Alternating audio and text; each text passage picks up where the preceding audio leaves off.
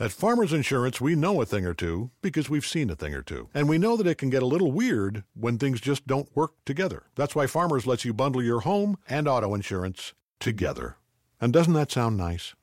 Bundle with Farmers today and you could save an average of 20%, too. Talk about music to your ears. Visit farmers.com or call 1-800-FARMERS to get a quote today. We are farmers. Bum, bum, bum, bum, bum, bum. Reported 2018 nationwide average savings underwritten by Farmers Truck Fire Insurance Exchanges and Affiliates. Products not available in every state.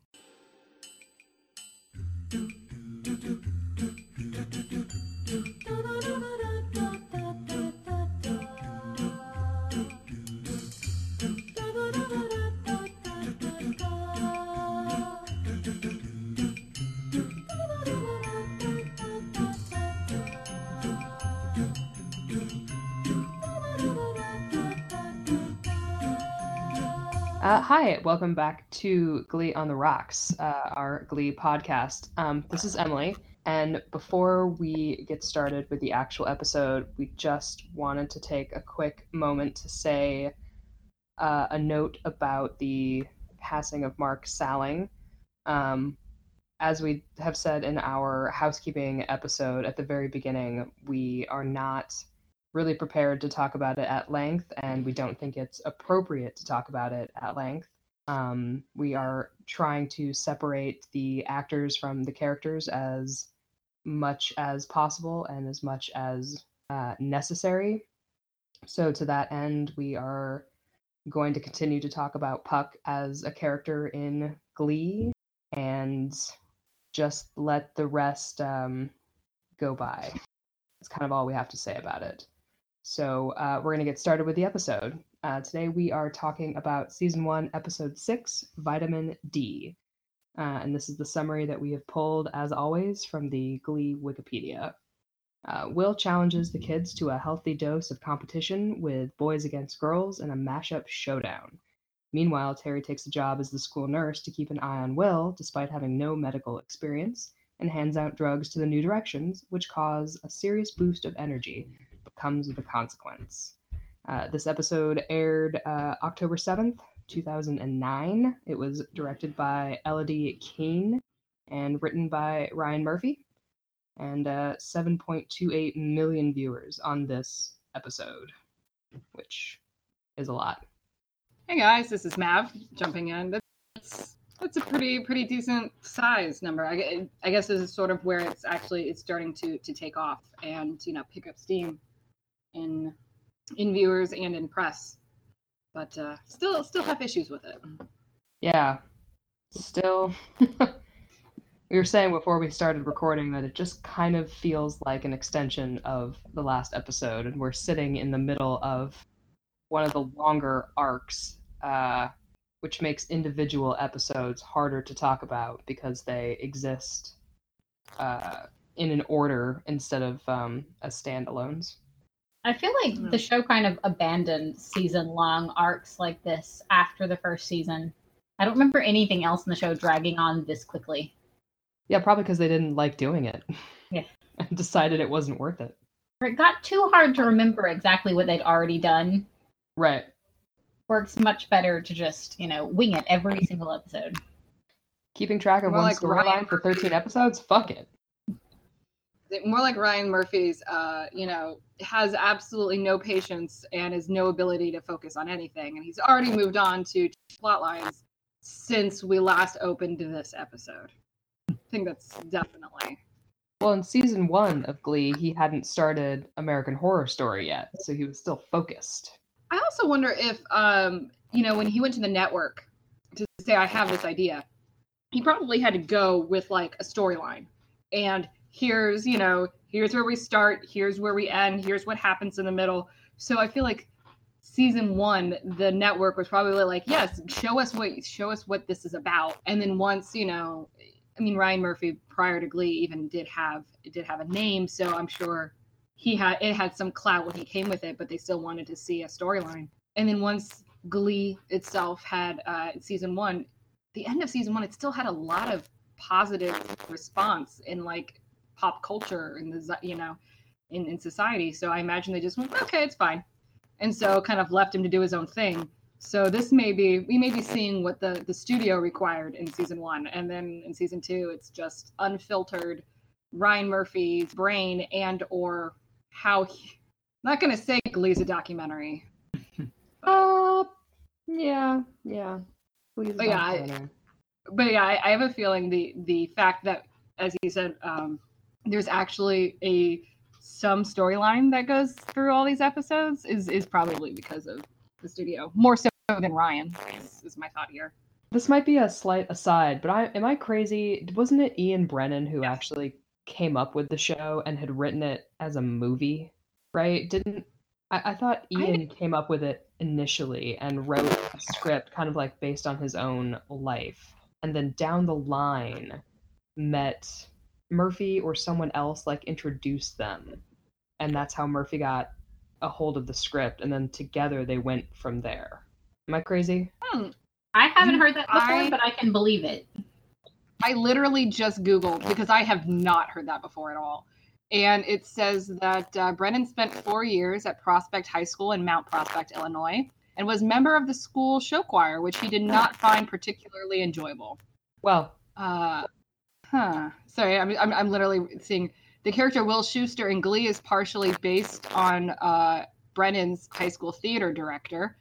That's and Yeah, I didn't need to know there was a real shoe in the world. I really feel like we need to like talk to some people about there being a real life shoe in the world. So yeah, I always assumed. I also want to say there was a hot tub involved with like Murphy and this whole thing, but that might be apocryphal. Yeah, like I always assumed this was all based on Ryan Murphy's personal experience. So that's really interesting. Based off what you said and what I just read, I think you were right. Well, maybe it's just the character of Kurt that I assumed that was based off of Murphy. Murphy was in like a Glee club in college. This is all not that important. It just suddenly struck me. I was like, wait a minute. I feel like I read this one time many eons ago. Not that it super matters that much. But yeah, anyway. Well, I feel like if we're going to yell at somebody, we need to yell at the right person. Well, apparently, Murphy, Ian, and the other one, they all write the episode. So the blame is still there. The blame is still spread out. I'd even go so far as to say not evenly. I think the idea is solid. So Ian had a good idea. He just gave it to a really shitty person for, conceptualizing and actually making it happen. Unless it was going to be a 1-season series, then maybe it would have been okay. Well, like the three of them wrote all of the first season, and I think all of the second season, and then after that is when they started pulling in like co-writers, and you can tell because season that's when they hit the dartboard. That's when the dartboard comes out. But like the overarching thing in season 2 is Kurt's relationship, and then like the journey to New York, which is still just a version of the sectionals, regionals, nationals arc. This is lower regional sectionals. Yeah. I mean, it'll be interesting. I feel once I'm already plotting what we talk about after we're done with all however many seasons. 6 seasons? 6 seasons in a movie. I'm glad that movie didn't have. That is not a movie I wanted. The Glee Live. Yeah. Well, that's an acceptable movie. I didn't want a movie after season 6 because God knows what they would do. They'd probably have Kurt and Blaine actually divorced and because God knows we can't have anything happen. Kurt needed his turn with Karofsky. I'm sure the movie would have been like, Kurt and Blaine divorced. Kurt realizes he loves Dave after all. Yeah. Speaking of Dave, I'm not saying you wouldn't be right that that's what they would go for. I'm just saying I would burn everything. Yeah, no. It's appropriate response. I already don't acknowledge that other canon things that happen, but that's getting farther down the line. But yeah, no, it would be interesting to kind of take season 1 or talk about season 1 as a whole against season 2. So hey, look for that like years down the line, guys. God knows how long. We'll get there. But for now, hey, this episode. Yes. Perfect segue. All right. This episode. So we discussed a bunch of this episode. So we discussed a bunch of thoughts that we had with this episode. Yeah, it is still a continuation, and as a continuation, Shu is still a terrible person. Also a terrible person, Emma Pillsbury. Kind of a terrible person, Terry. I mean, she is, but like, I give her way too much leeway, I'll admit. I mean, her terrible aspects are like very on the surface and reactions to something she was doing. Yeah. She's also, I mean, she's ridiculous. Like telling Quinn, like, no, I'm not going to give you money for your baby. You can handle 9 months to a high school girl that's pregnant.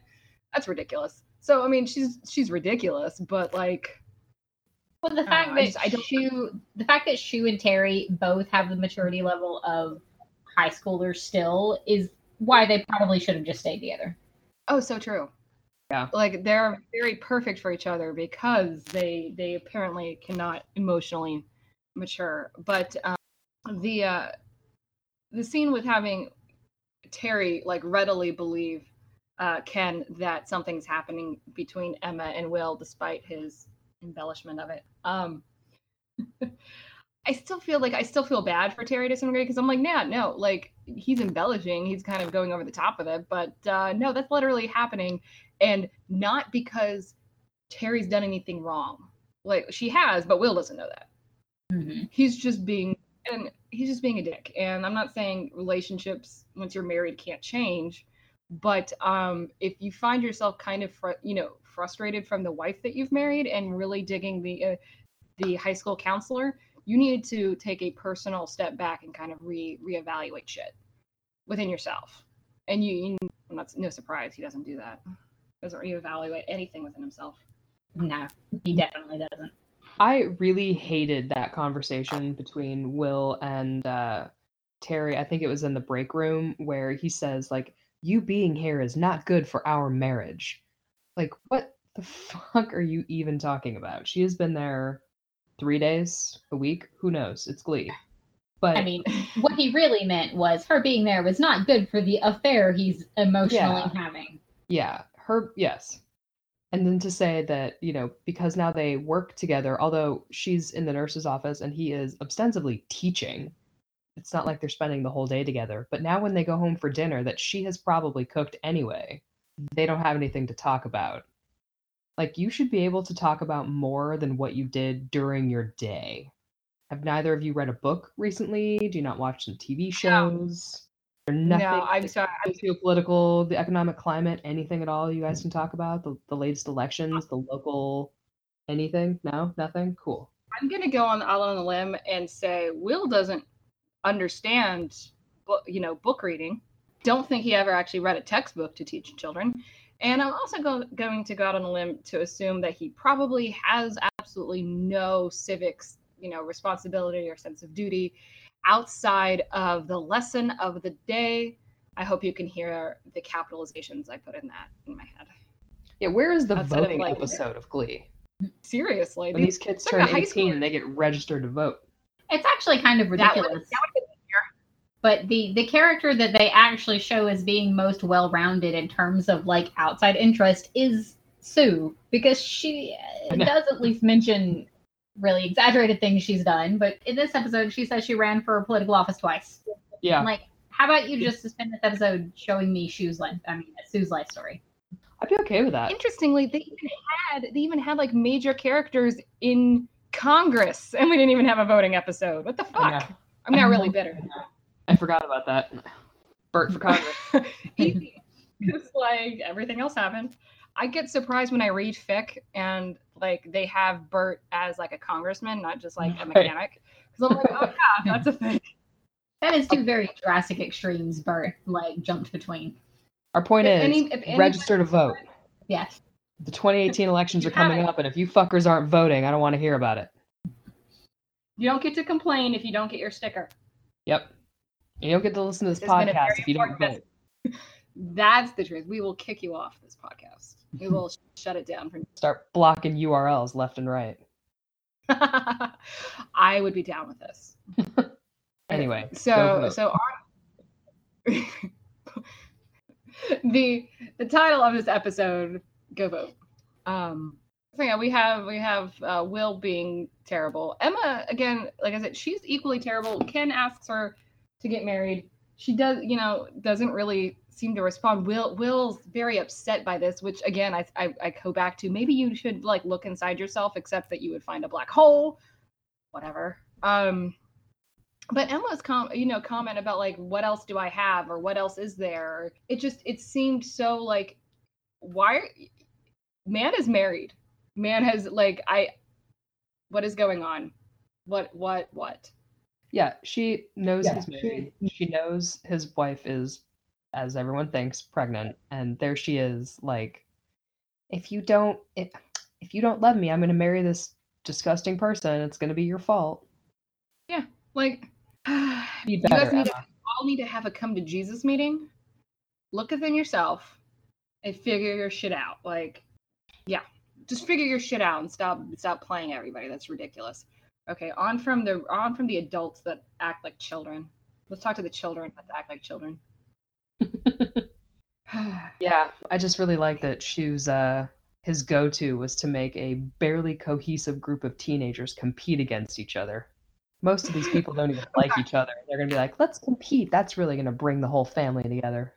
Fuck is wrong with I'm you? sorry, in my mind I just imagined Shu as like the game master for Hunger Games. And this entire show took on a new turn. It's very I'm surprised there was never a Glee episode about the Hunger Games. At least the people in the Hunger Games actually go through training. One of the things watching this episode made me think was, he's having them do their own mashups, but has he actually gone through any of the like music skills they would need to figure this out? I was thinking about that when I was watching it, going, these fucking teenagers are creating musical mashups. Isn't that his fucking job? And if they can do it, what do they need him for? Yeah, that seems a bit advanced level for fucking sweater vest. It seems very advanced level for people who 5 episodes ago were like just being forced to enter the Glee Club, never having heard of it. Yeah. Can any of them read sheet music? Do any of them know what scales are? Like what kind of yeah. But no, they're gonna combine two songs together and go for it. With choreography. It's not like taking speed helps you with your music theory. Okay, I would like to point out that I actually looked up the side effects to pseudo-fettering, so I am now on a couple watch lists. But like nothing in your like your side effects of just taking Sudafed is going to do anything to help you with like a mashup. And the only way that I can think of to give yourself that kind of energy is to do coke. She wasn't giving them coke. I kind of wonder if to start googling how to make meth, because I really will end up on a couple of watch lists. Yeah, I kind of wonder if it was supposed to be something a bit harder to begin with, and they like scaled it back, because giving them Sudafed just doesn't seem like. Yeah. I don't know. Well, Sudafed is how you make meth. So that's like, I know that. Oh yes, and that's why I'm from a state where Sudafed is banned without a prescription because of all the meth. But I'm also not assuming she's giving them, like the way she gave it to them, it's like she's giving them straight up Sudafed, and they're not like going home and making it into meth. So yeah, like no, I extra step there. I just I don't understand. I meant in the writing like room in the original script, if it was like toyed around with it, she would give them something harder, and then they changed it to something a bit ridiculous, because Sudafed also would not make them speed like that. I wonder if it was supposed to be Ritalin. that might do it. Which I would also, because for going into this, it's what I thought she had given them, and after rewatching it, I realized, oh, it's not.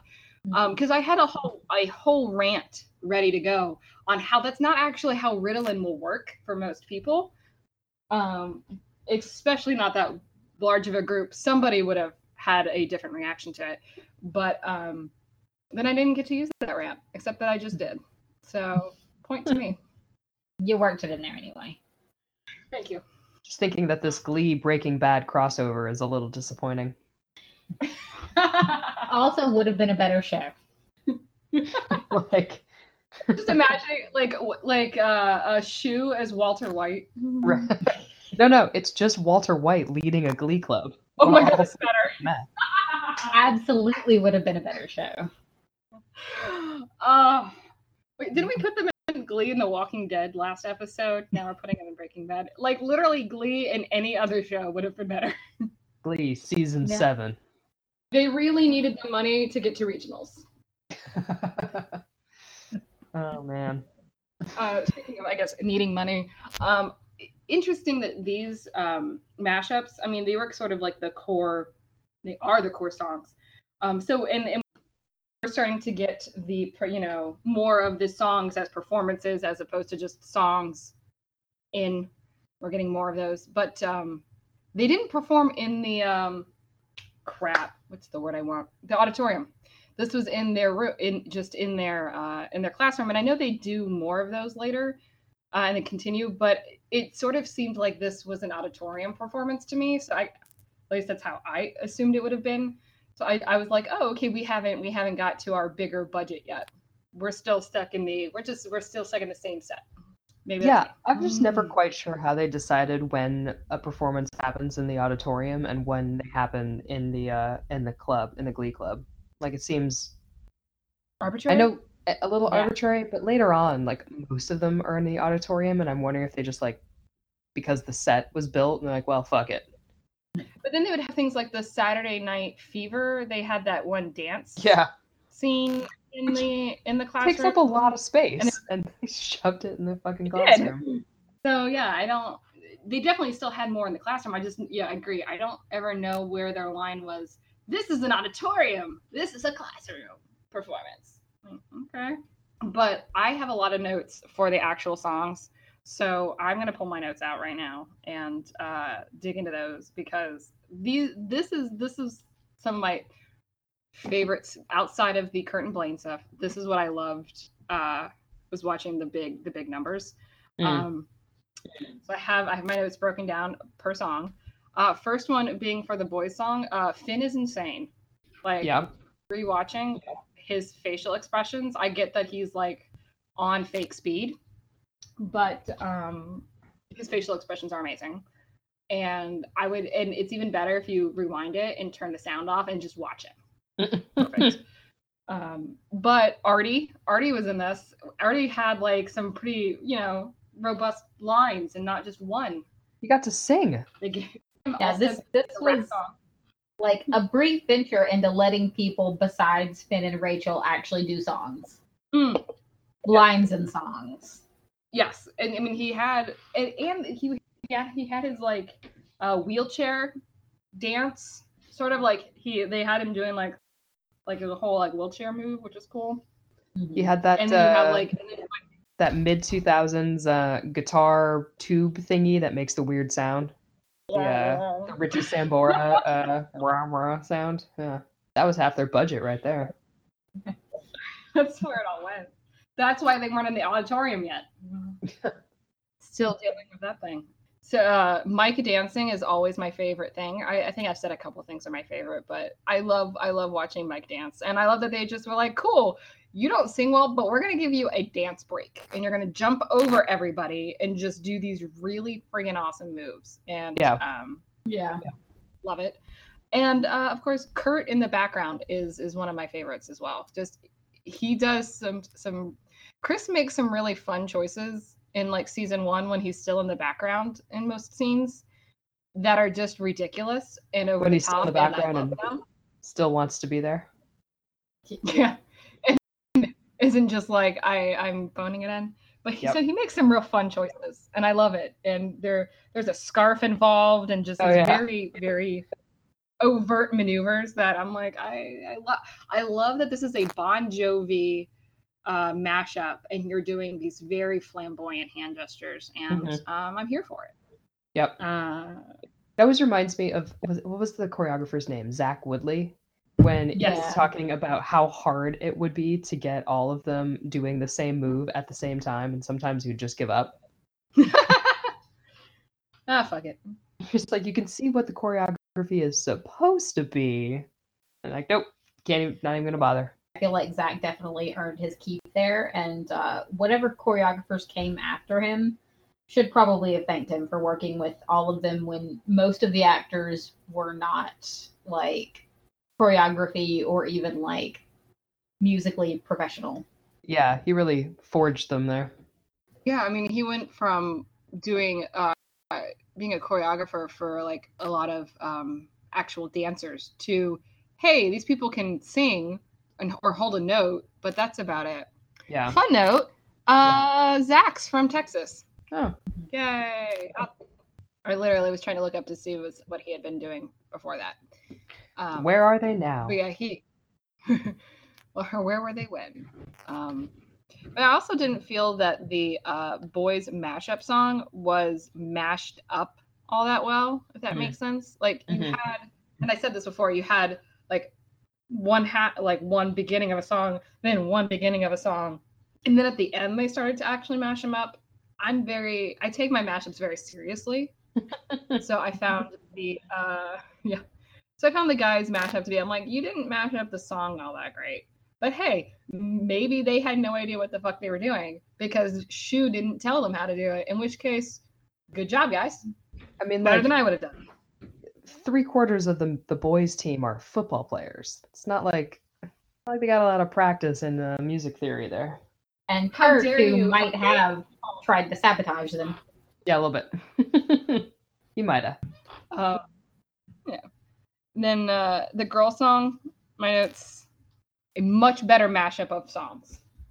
They blended those better. Good job, girls. Clearly, Rachel Berry's parents bought her mashup composing lessons, which I don't think surprises anybody. Also, pretty sure it's just Rachel singing that song. We had Finn and Artie on the last one, but Rachel is pretty much the only one on the girls that I could see that was singing. You could kind of hear Mercedes over it a little bit. You know, she'd get they'd turn her up a little bit and then turn her back down. Yeah, she gets a few of the really long, strong notes, and then it's like in quiet back down. Yeah, but they didn't really give anybody else lines like they did with Artie, which I was like, we made a step forward, and then we're back up again. And I almost feel like if Finn or if Corey could handle like an R&B song better, they may have just given him all of it. But Corey was good at a lot of things. I don't know if R&B would have been one of them. So that was a good choice to have Artie do that. My note for the girls' song was just, wow, how convenient they all have bright yellow dresses. Santana's faces were also great. They were. Not as good, but like almost to the point of like, this is your sarcasm face, isn't it? She was feeling it. I noticed Brittany a lot during it too, and I don't know if it was Heather trying to like really pull in the Airhead vibes or if it was just Heather, but she was like full on cheesy cheerleader, like massive, slightly terrifying smile on her face the whole time. She was really working it to the back of the audience. Yeah. I did see her, your point to that. I took it as Heather knows how to choreograph things. So the choreography said be over the top and bubbly, and she did that.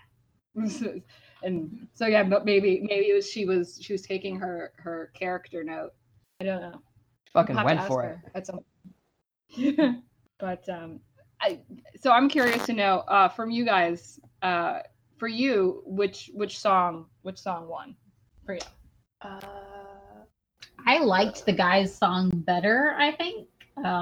Though I did definitely have like, I feel like for me watching Corey sing anything now, I just paid more attention to him. And watching Corey sing It's My Life felt very like, you know, probably more pivotal than it was meant to be in the show for sure. So I kind of have a bias for that now, I think. Yeah, it's a bit more poignant and a little more, you know, it's a little bit of like a little twist in your gut watching him, like, Jesus. So that had more impact for me, and I think I remembered it more. The girls one was good, but it didn't, you know.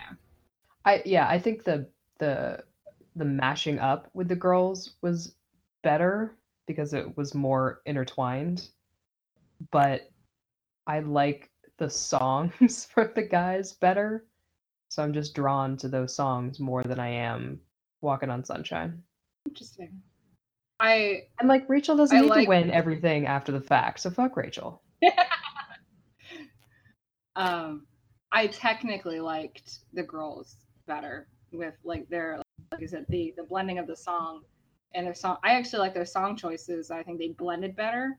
Yeah. But I don't know if it's I don't know what choreographing choices went into this. They neglected to give me a call and respond to my emails. But the guy's performance was more dynamic. I mean, you had more singers. You had Heather's a great dancer, but they showcased Mike's dancing. I just combined characters and people. I'm sorry. Brittany's a good dancer, but you see Mike's dancing. And all of the girls, they have a cute choreography, but it's not quite as dynamic. So basically, if I was going to score this in figure skating, technical points went to the girls, but artistic went to the boys. There we go. That's my diplomatic answer. I take it. I'll take it. Yeah. I was trying to think of like a smooth transition into something that I was going to bring up, and then I had no transition. And then I ruined the whole thing by pausing for 9 minutes. It's cool. We can edit it in post. Yeah, but I wanted to go to a point that Mandy had in our pre-show chat session about already recycling plot points with Terry giving the kids drugs, basically, an episode after another female adult actually gave the kids, or at least Kurt, alcohol, which are very close. And I don't understand the point of needing to do those back to back. Like, I get that they needed a reason for Terry to get fired, but it's so similar. Like, did no one in the writer's room go, hey, wait, deja vu? Yeah, because that feels like a plot point where, like, you recycle it 3 seasons later because everyone's forgotten that you've already done it, or that they wrote them out of order and then they just like if they were all standalone episodes and they just accidentally showed them in order where they lined up, but that's not how the show was written. Yeah, they purposely chose to have 2 episodes where kids are plied with drugs and alcohol, and the episode contents do like get recycled too, because this episode is literally about them making mashups, and 2 episodes later the title of it is mashups. So yeah, it's like they couldn't decide where to put it, or they like jumbled up like note cards from 4 different episodes, like, oh fuck, which one? Okay, well, we'll call this one mashup, but the mashups are in 2 episodes later, and like, oh Jesus, just throw it up on air, it's fine. And it's not even like a good plot line to recycle. It doesn't have any poignancy, it doesn't have any weight, it doesn't matter. It just gets rid of it just gets Terry out of the school. It doesn't prove anything to the students. It's not an anti-drug message. It's the only thing it's really maybe trying to say is cheating in competition is bad, but there are so many better ways to have a let's not cheat conversation with teenagers. Also, hilariously, like, they both cheated, so there wasn't even a like moral high ground. Yeah, I mean, I guess the upside to how this episode thinking about empanadas, how this episode wrapped up is that it was the kids who came to the, I guess, realization or understanding that cheating is wrong, and that the competition was voided because they both cheated, and it wasn't that an adult had to sit them down on the couch and have a conversation about cheating. So at least they had a more mature outcome to it, even though it doesn't really matter. Yeah, it doesn't really matter, the tagline of Glee, and every choice they make. It doesn't really matter. I'm torn between, hey, I'm glad we didn't have the Saccharine after school special that I'm surprised we didn't get with that one. while also going, but really, can we expect Shu to have been like, let me give you an actual life lesson? And again, I hope you hear the capitals with that, because man is not good at that. I mean, he planted pot in Finn's locker in the first episode. So yeah, I feel he's more like, again, Terry's equivalent than anything else. And they didn't really even juxtapose the students cheating at Glee with the adults cheating on each other. No, it didn't. And they could have. Like, I mean, it would have been like a Grey's Anatomy where like the A plotline surgery is connected to how like the emotional well-being of the B characters. Like, it didn't even do that. I mean, that requires a lot more depth of understanding of your characters and weaving of storylines. Yeah. And there wasn't even like another plot line about competition, unless you want to make the argument that Emma was competing for Shu, but she's not, and there wasn't underhanded anything really happening in this episode, other than Terry's continuing to lie about her pregnancy. But yeah, I apologize. Thematically, they didn't come together. I have to take a moment to apologize because I have a small white fluffy thing that won't leave me alone. So now she's literally looking and sniffing into the microphone. I apologize if she hits her nose. Does she have thoughts on Shu? Her thoughts are that Shu does not give enough dog bones, and there are not enough dogs in Glee, and it took way too long for there to be an episode featuring dogs. Valid. Yeah, could have used more dogs in season 1. Those are her notes. More dogs.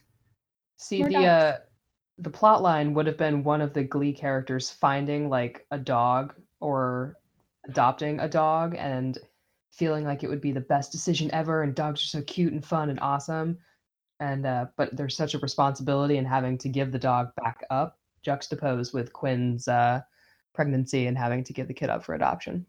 And the dog is exactly like the baby. These are exactly the same. Exactly the same thing. It's all about responsibility and learning when you're in over your head, and adopt, don't shop. And then at the end of the episode, it cuts to Sue, who has the dog. Yeah. And the dog looking happy as shit about it. Like, yes, this is where I belong. Okay. So who would be the person that would adopt the dog and then realize that doesn't work? I'm seeing Rachel. Well, of course, because it's always got to be Rachel. Yeah. They wouldn't give a dog to like Mike. They should. I feel like I inherently trust Mike. I mean, I do. I was like, Mike wouldn't give the dog back up. Mike would be like, this is my responsibility now. That's true. That's the alternate episode in like the multiverse theory where like there is an actual good Glee show. It's just like Mike and an hour of him showing the viewers how to appropriately take care of a dog. You know what? I'd watch it. Artie comes in to help. I would trust Mike. I mean, we all know Kurt adopted a dog or a puppy of some kind with those later seasons. The way he looks. Oh, I'm following. Yeah, that took me. I was like, what did I miss? I did not. Where are the gift sets of Kurt with a dog? In my head, this made way more sense. I apologize. Are we calling Blaine a bitch, or? I mean, I've read that fic before. I'm sure. Haven't we all? This is my bi-weekly continual shout out to fic writers. Puppy Blaine, Werewolf Blaine. I like those things. Do love me more a good Werewolf Blaine. More Werewolf Blaine. It's gonna have like a special edition episode one day where we just talk about our favorite fics. Yes. Wish the fic you want into the world. Yeah. And it won't offend anybody at all. Nobody will be offended by that, sir. It's not going to be troublesome at all. Yeah. But yeah, so more dogs were needed in this season and this episode particularly. That is a very important note. Always more dogs. Continual note on everything. But we have I was gonna like try and come up with something to say about Rachel and Quinn because they get their little locker side chat and the slight developing of a potential female friendship. Yeah, watching lady this chat. episode, I could actually see the beginnings of like Faberry in this. Like if this had been like a consistent tone for them Mm-hmm. instead of like what Glee actually did, which was just back and forth every episode until they Yeah. forget each other exists. Yeah, I honestly never got Faberry, like ship and let ship.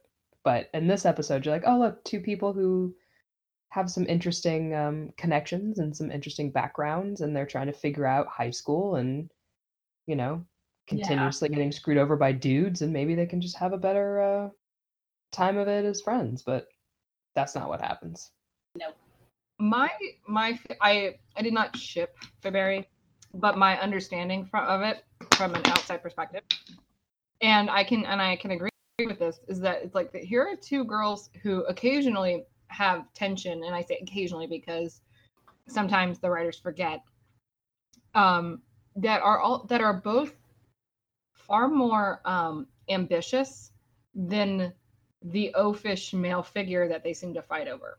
So it's almost like forget about the guy in between who apparently nice, affable sometimes, but generally isn't particularly driven. You two are very, very ambitious, driven women. Let's just with some tension going on there. Let's go with that. Yeah. I can see that. I can understand. Fair enough. You can have all those tensions and conflicts and times where they hate each other and still have a really interesting, meaningful friendship. It doesn't have to be one or the other. Mm-hmm.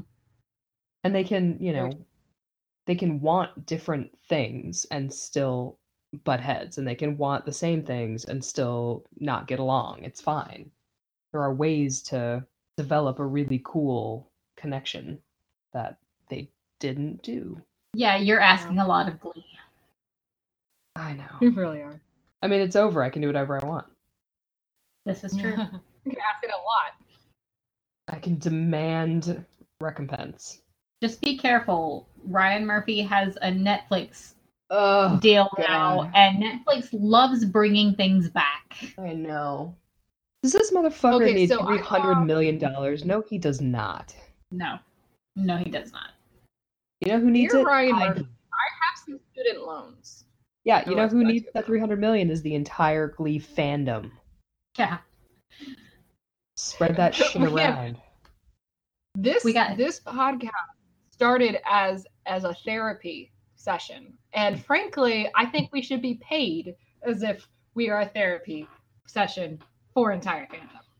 Yeah, Murphy. So $20 a out there. pop. Kick it over. We all got therapy bills to pay because of this. I was like, that is a nice amount for therapy. Wow, I'm Well, that's- charging way more. That's the copay after the insurance. Fair.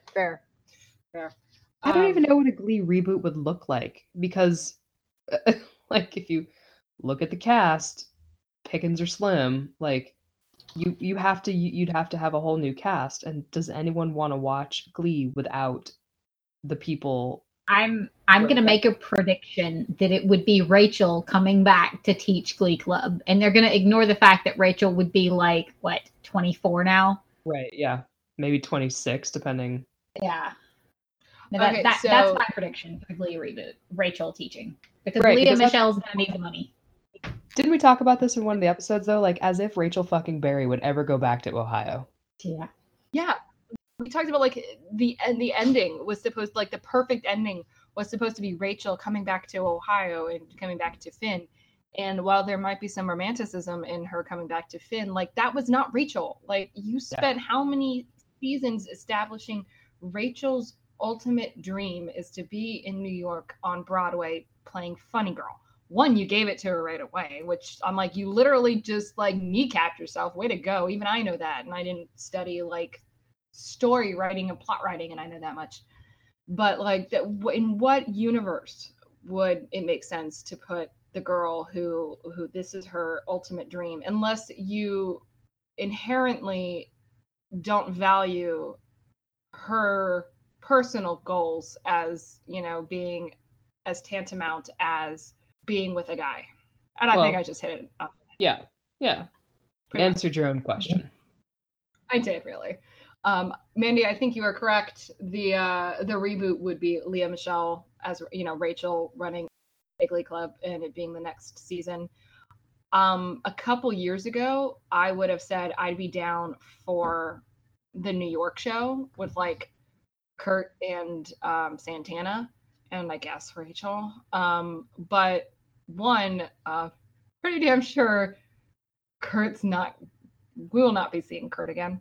Chris isn't coming back. No. Yeah, no. Not without a shit ton of money needed and various other things that I will say off recording being involved. But again, I also wouldn't trust. I like Kurt, and I would not trust that what I saw of him in New York would be good. Like if you talk to me circa season 3, season 4, I'd be excited for it because I would assume Kurt and Blaine would be together. That's what I like, and no, they wouldn't be. They just, even if you had both actors, you wouldn't have them together. So no, I don't want that. Well, they'd be together and then they wouldn't, then they would, then they wouldn't, then they'd have like weird relationships with people that they'd never actually date, and it'd be a whole thing, and we'd all hate it. And we'd all hate it. And then they'd like marry people that made no fucking sense. And like, why? What? Yeah. Because of reasons. And No, it's like Kurt would get engaged to somebody else, and then Blaine would sing a sad song about it, and then they'd forget about it for a couple episodes, and then that fiance would have like disappeared, never to be mentioned again, and then they still wouldn't be together. And they'd have but he and Blaine would hook up, and so you're like, okay, but you're now having like marital affairs. That's not good. Yeah. And there's like a throwaway, like, oh, we broke up like 6 months ago. Like, oh, what the fuck is even happening? What year is it? When are we? Basically, it would not be a good idea. So, yeah, I'm gonna assume that's fun. I mean, there was gonna be a Glee Broadway musical. That's gonna happen. Okay, so I found a section that talks about talking about trivia, and one of the I guess things I thought was interesting here. It's the first episode to not feature a solo. I don't think I knew that. Okay, but this is like the 6th episode, so. And then I realized that. So I'm like, okay, so I guess it's not that crazy. The first episode in a month. Yeah, well. So this episode starts the annual tradition of the Boys versus Girls mashup competition, which took place in every season's 6th episode until season 4, where it appeared in the 15th. And then after that, we stopped caring. Gender-based competition is healthy. That's healthy. But it is the first point, and Mandy brought this up. I believe Mandy was that brought it up in our pre-chat on it being the point where we see like Kurt's alignment with the girls, and also he's aligned with them, but like he's not allowed to be. Yeah. Mm-hmm. And I will say, for a show that has little consistency, the fact that they did this every season for a while, and it was a point for Kurt to continually want to be competing with the girls, they kept that up. I'm surprised. They did. And I guess we can't completely hate the boys and girls mashup competition, because I mean, look what happened. Look what caused it in later seasons, or look what came of it in later seasons, I guess I should say. What came of it? I'm very biased. Well, from the boys and girls mashup in season 2, Kurt got angry, and Puck told him to go visit the the gargoyle. Yeah, this is true. Yeah. I'm on a very, very narrow track tonight. I apologize. We're all just waiting for Blaine. Yeah. Apparently. I mean, there's, I don't even know. When you have like a thought and you're like, it's not even worth it.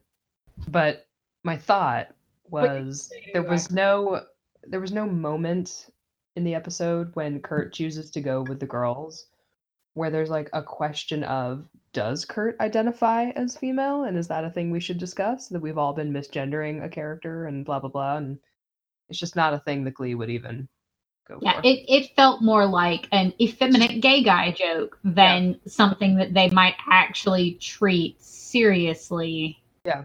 Even though Glee was supposed to be the show that had representation for everyone. Yeah, she doesn't stop and go, oh, is one of my students trans or questioning, or is this a thing that we should talk about and that I should be more aware of? No, it's just Kurt, go with the boys. Even going so far as, I mean, even if we Also, weren't gender as is a up to date. prison. Gender is a social construct. Well, and my dog huffed at that, so I'm going to take it as agreement. Yeah. Thank you, Zoe. But even if Shu was not as up on, is this is my student is he trans, is he questioning, is anything else, shouldn't we also kind of sit back and go, hey, you don't feel comfortable with a bunch of the guys, maybe there's a reason for that, maybe I should talk to him and go, hey, are there reasons that we should that you're not comfortable and that I should be more aware of, and I'll keep my eye out more. No, we're not even gonna bother with even that. Yeah. The only student who gets heartfelt conversations about their feelings is Rachel. Yeah.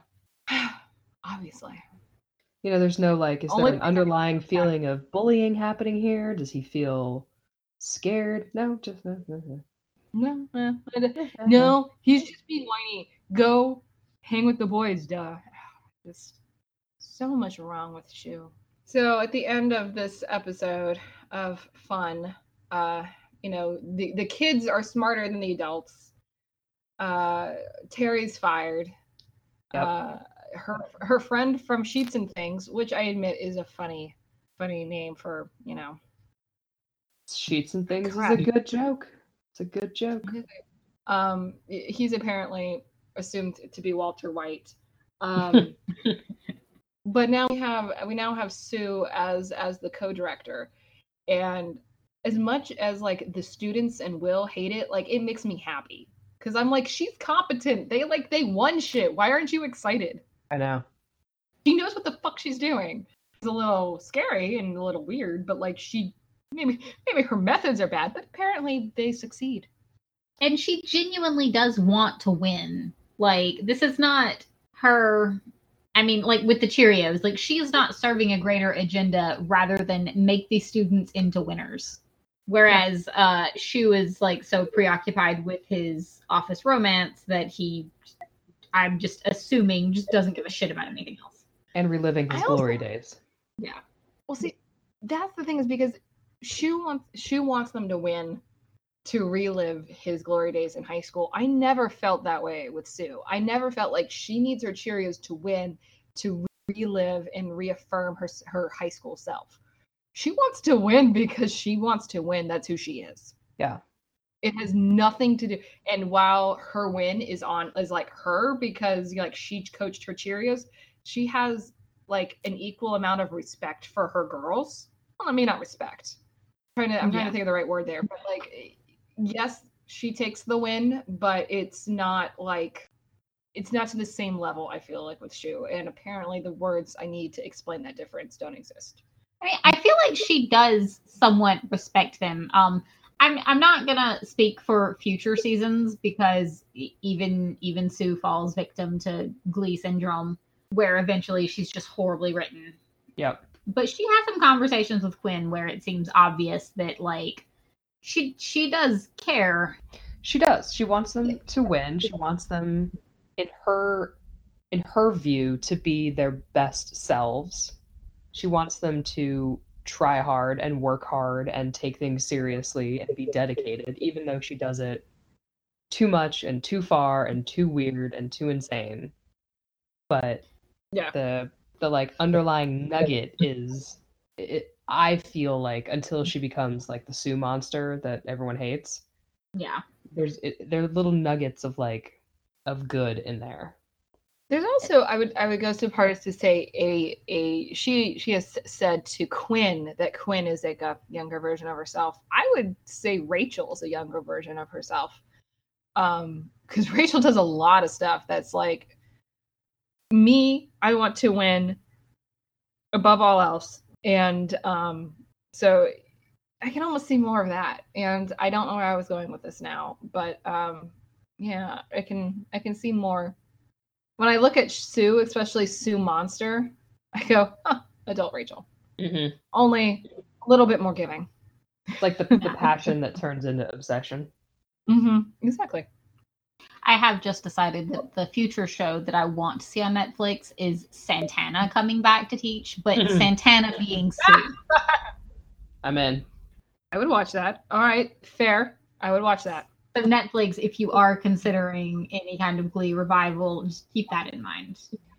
Just keep it in mind. I would even accept with occasional pop-ups from Heather. They don't necessarily, Brittany and Santana. Maybe they're not together anymore, but maybe Brittany pops up to teach a dance move or something, and then disappears. I'd accept that.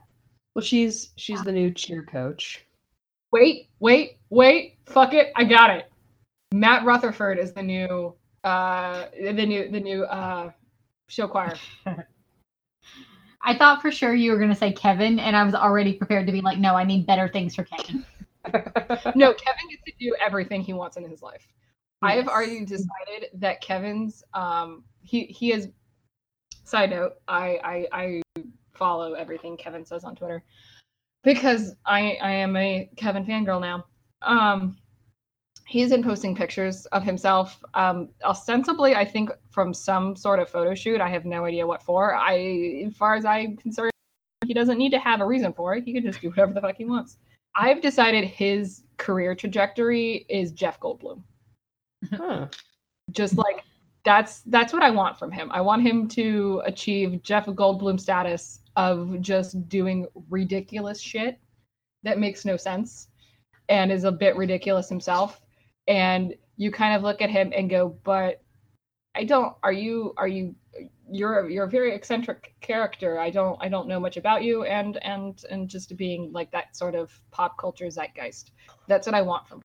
This is his career path. Also dinosaurs. I could see Kevin like 30 years down the line as Goldblum. Yeah. Kevin, we have planned your career. Please call us. I don't think he's gonna call us. Breaks my heart. Like, let's get a phone line open just in case.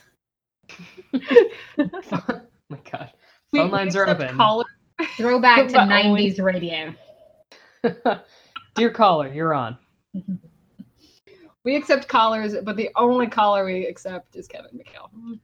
I feel like our opinion of an episode can be summed up by how much of the podcast we spend on a complete tangent. Yeah. There wasn't much to say about this one. Like, they did some songs. Yeah. No one really cried. Emma's gonna get married, but we know she's not. And Shu will eventually dump his apparently pregnant wife for her. So, you know. I wonder if you could condense like our thoughts on the episode to like 15-20 minutes, and then like the other however like long it is on okay, and here's where they spent discussing things that had absolutely nothing to do with the plot of this episode. It would probably be quite high. I mean, this one's like 10 minutes tops. Hey, we didn't have a side jump into Harry Potter this time. I mean, we could. Yeah, I mean, we could just take that now. I think just pretend I'm looking down at my watch right now, being like, do I have time to get boxing gloves out? Maybe like, do I have time to like go get a snack or something? This is gonna take a while. Well, hold off. For the next episode, we'll promise to talk more about the well, actually, we don't promise because some of these episodes are real thin on the plot. So we're real thin on the on the judging them. Yeah, it's fair. All right, so just as I guess to encapsulate all of this, how would you rate this on a scale of us on our Kevin scale? How many Kevins? Maybe like, is our scale out of 5? Are we out of 5 Kevins? Yeah, we got out of 5 Kevins. Yeah, like maybe a 2.5 Kevins, but that's mostly for the performance. Yeah, it's like the highest I think Kevin score we can give any episode yet, but still drastically lower than it should be. Mm-hmm. I think 2 is a solid Kevin score for this one. I mean, he he got some pretty sweet moves. He got a couple lines, but not enough. So. Never enough. Yeah, never enough. All right, so we've gone over how shitty Shu is, how shitty Emma is, how shitty Terry is, but how much we really don't care how shitty she is. How the kids act like kids. Finn is nice to watch singing in a very painful way. And then we went off into a tangent on Kevin McHale and other things. So I think I got everything. And nobody has a dog. And nobody has a dog. Also, Ryan Murphy owes us a lot of money for therapy. Yes.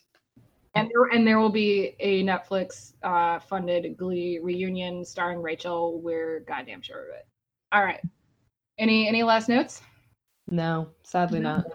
Oh, all right. Well, then that's what you missed on Glee.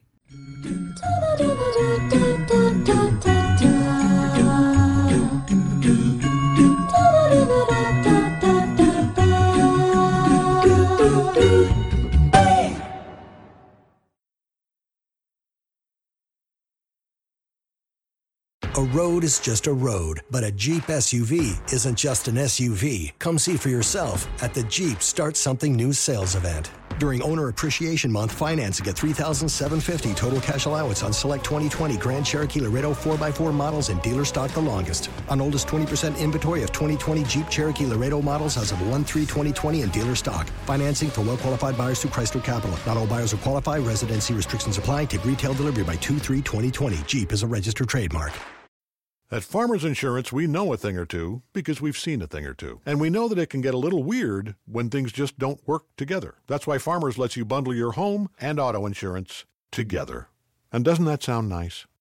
Bundle with Farmers today and you could save an average of 20% too. Talk about music to your ears. Visit farmers.com or call 1-800-FARMERS to get a quote today. We are farmers. Bum, bum, bum, bum, bum, bum. Reported 2018 nationwide average savings underwritten by Farmers Truck Fire Insurance Exchanges and Affiliates. Products not available in every state.